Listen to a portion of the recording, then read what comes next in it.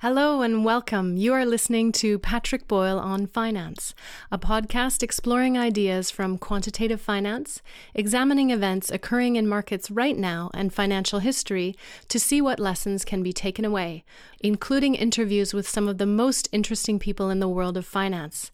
To learn more about the podcast, visit onfinance.org.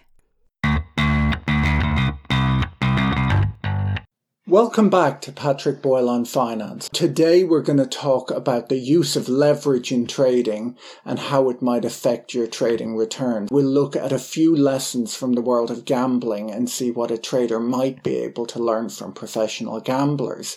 We'll discuss whether anyone can easily make a living as a day trader. Okay, so the first thing we can discuss here is how smart are the people that you're trading against in the market. An awful lot of the online trading coaches like to tell you that you can spend 15 minutes a day trading from the beach and compound massive returns. In fact, I think I even saw a video a while ago of some guy like trading from a helicopter above London, which I imagine means a very slow internet connection, if nothing else. The reason that you'll get such great returns is that they're going to teach you some amazing tricks and that you're competing against what they call dumb money.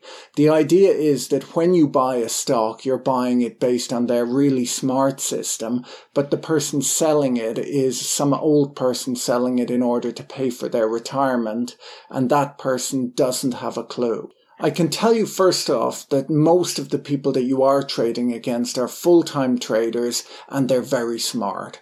One of my friends that I used to work with is a physics PhD who became a trader after about 10 years of working on the Large Hadron Collider in Switzerland.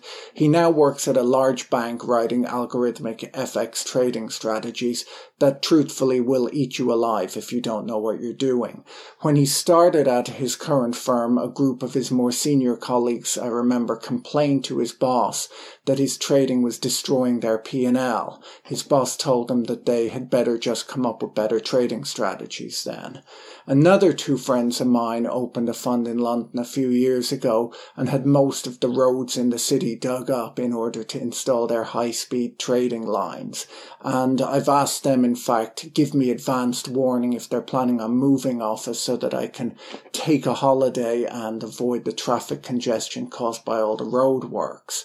Another person that I know had an atomic clock installed in his office a little while ago.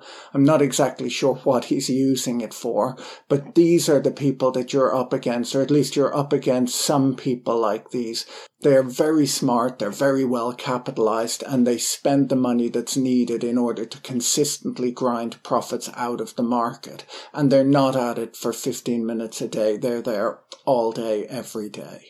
So when someone tells you that you can sign up for their course that costs $2,000 and start earning 2% returns per day right away, it's kind of like a guy at your gym telling you that he's going to show you a few tricks and that you can now step into the ring with Conor McGregor.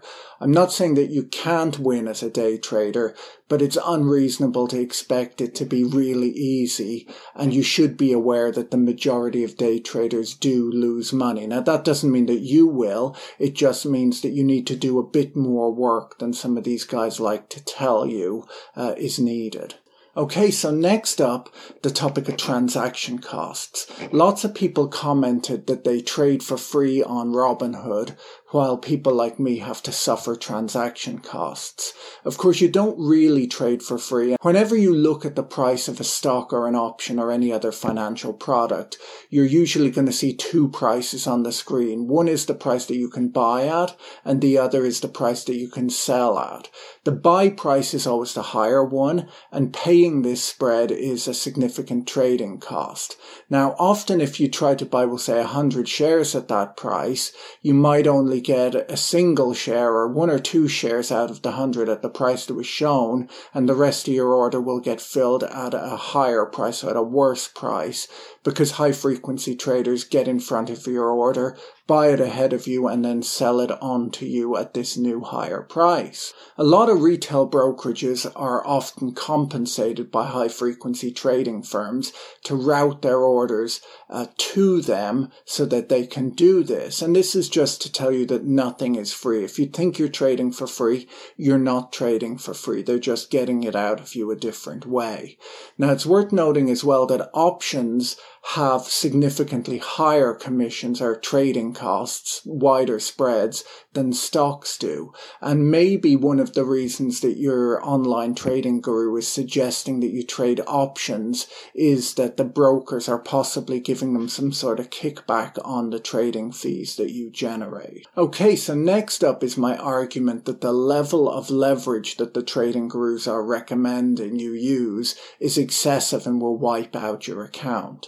A friend of mine wrote a behavioral finance piece a few years ago. He looked at how people bet on a computer-generated coin flip that they're told in advance has a 60% chance of landing on heads. The coin flipping experiment highlights how many of us, even those who study finance, struggle with how to correctly size trades. Prior to starting the game, participants read a detailed description of the game, which includes a clear statement in bold indicating that the simulated coin that they'll be playing with has a 60% chance of coming up heads and a 40% chance of coming up tails. Participants were then given $25 of starting capital. This is real money, and it was explained to them both in text and verbally that they would be paid by check the amount of their ending balance, subject to a maximum payout, which I think was around $250. Participants were told that they could play the game for 30 minutes, and if they accepted the $25 stake, they had to just stay in the room for the full 30 minutes. The players were not randomly selected, so they weren't just people off of the street. They were mostly college students in disciplines like economics and finance, and some were young professionals at financial firms. So these were smart people. My friend was surprised to see that suboptimal betting came in all shapes and sizes. There was over-betting, under-betting, erratic betting, betting on tails, even though you were told there was a 60% chance of heads. There were just many things that players did that squandered their chance to take home the maximum win of $250. Only 21% of the participants reached the maximum payout of $250, which is well below the 95% that should have reached it if they just followed a very simple strategy like betting somewhere between 10 and 20% of their capital each time they played. 1/3 of the participants wound up with less money in their account than they started with, right? Like you've been told there's a 60% chance of it coming up heads, you can bet on it, and that many people ended up with less money than they started out with. More surprising is the fact that 28% of the participants went bust, so they lost everything and received no payout. So that's 28% went bust. The fact that a game of flipping coins with an ex-ante 60-40 winning probability produced so many subjects that lost everything is frankly just startling. The average ending bankroll of those who didn't reach the maximum and who also didn't go bust, which was around 51% of the sample, was $75. And so that's sort of okay. They've tripled their initial $25 stake, but it still represents a very suboptimal outcome given the opportunity that was presented. Participants were generally very erratic with their fractional betting patterns. Sometimes they'd bet too small and then the next time too big, and on and on. So what is the optimal strategy in a game like this? Well, if you're a professional gambler or if you know anything about gambling, there's a good chance that you've heard of what's called the Kelly criterion, which is a formula that was published in 1955 by a guy called John Kelly who worked at Bell Labs. It was further developed and applied to casino games and financial markets by Ed Thorpe in a series of papers and popular books, most notably Beat the Dealer and Beat the Market, and I'll put links to his books in the description below. The basic idea of the Kelly formula is that a player who wants to maximize the rate of growth of their wealth should bet a constant fraction of their wealth on each flip of the coin. And that's defined by the function 2 times p minus 1, where p is the probability of winning. Kelly came up with his idea when watching the TV game show, The $64,000 Question, which was a big TV show at the time. Viewers of the TV show at the time used to place bets with local bookies on which contestants would win and which ones would lose. The show was produced in New York and it aired live there in New York, and then it was shown 3 hours later in Los Angeles. Kelly read in the newspaper about a gambler in Los Angeles who learned the winners by phone and then would place his bets in Los Angeles before the show came out. And the West Coast bookies weren't aware of this and they let him place the bets and he won quite a lot of money. And this sort of brought up an idea in Kelly's head. He tried to solve a problem that if there was a gambler who had some sort of private wire, who got advance notice of the outcomes of things like horse races or baseball games, things you could bet on, if these tips were not 100% reliable, but they were accurate enough to give the gambler an edge, how should this gambler size his bets? The gambler, he assumed, could bet at fair odds that had not been adjusted for the secret tips, right? So he's the only person who knows the winners, and the other gamblers are setting the bets based on their perception of what the odds are. Now, a really greedy bettor might just bet their entire bankroll each time. The more you bet, the more you can win. But because these bets are not sure things, once in a while this gambler is going to lose. The greedy gambler is guaranteed to eventually lose everything because even if it might be rare, once in a while they're going to make a bet that wipes them out entirely. Now, on the other hand, an overly careful bettor might make the minimum allowed bet every time. This gambler is leaving an awful lot of money on the table. They're squandering their edge. This is a great opportunity that they're missing out on. A gambler, he theorized, should be interested in compound return, a lot like the way an investor is. The best strategy offers the highest compound return consistent with no risk of going bust. So this brings us to a statistical concept which is known as the law of large numbers. The law of large numbers is a theorem that describes the result of performing the same experiment a large number of times. According to the law, the average of the results obtained from a large number of trials should be close to the expected value and will tend to become closer to the expected value as more trials are performed. Now that's a lot like our coin flipping. So even though we know there's a 60% chance of getting heads, if we only flip once, you might not necessarily get heads. But if you flip 100,000 times, you should see 60% of the time it coming up heads and 40% of the time it coming up tails. Now, obviously, as a trader or as a gambler, this means that if you do have an edge and you do have a large number of trades, your returns over time should equal your edge less trading costs. So what does the Kelly system do? It sizes the bets to ensure that the player basically just stays in the game long enough for the law of large numbers to work. In gambling, lots of proportional betting systems exist and existed before Kelly. What's special about the Kelly system is that it grows your wealth faster than any other system. Betting more than Kelly does really well if you have an early winning streak, but if you overbet, you'll be quickly wiped out. And equally, if you underbet, you'll make money, but you won't do as well as you should have done.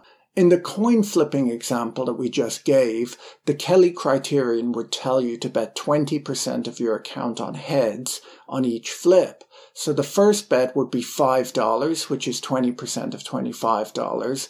and you'd bet that on heads, of course, because the odds are that it'll come up heads.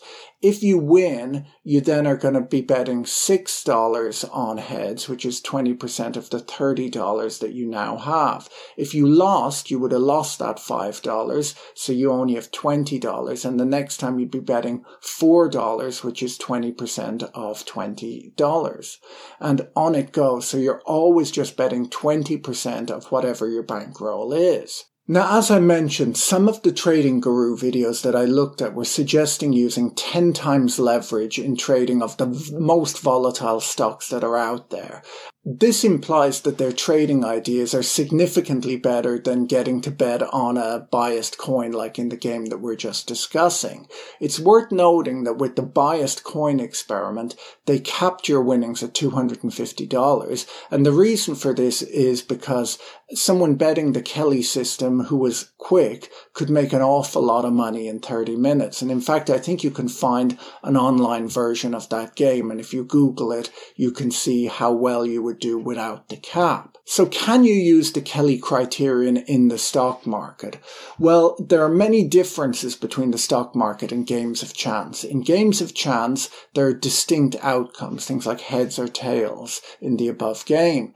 This isn't the case for markets where the range of outcomes is a continuum. Stocks can rise or fall by any amount.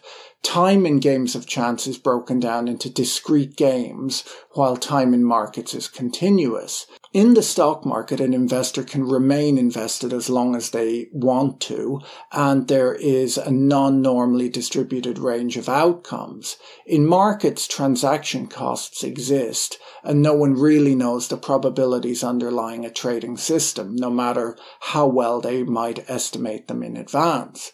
In his book, Ed Thorpe hints that the most you would possibly bet in the market is half the amount suggested by the Kelly criterion. Such sizing would give significantly more volatile returns than his funds ever had, so I doubt that he actually did that. He also mentions that Bill Gross of PIMCO apparently learned the Kelly criterion back in 1969 from reading Thorpe's book Beat the Dealer.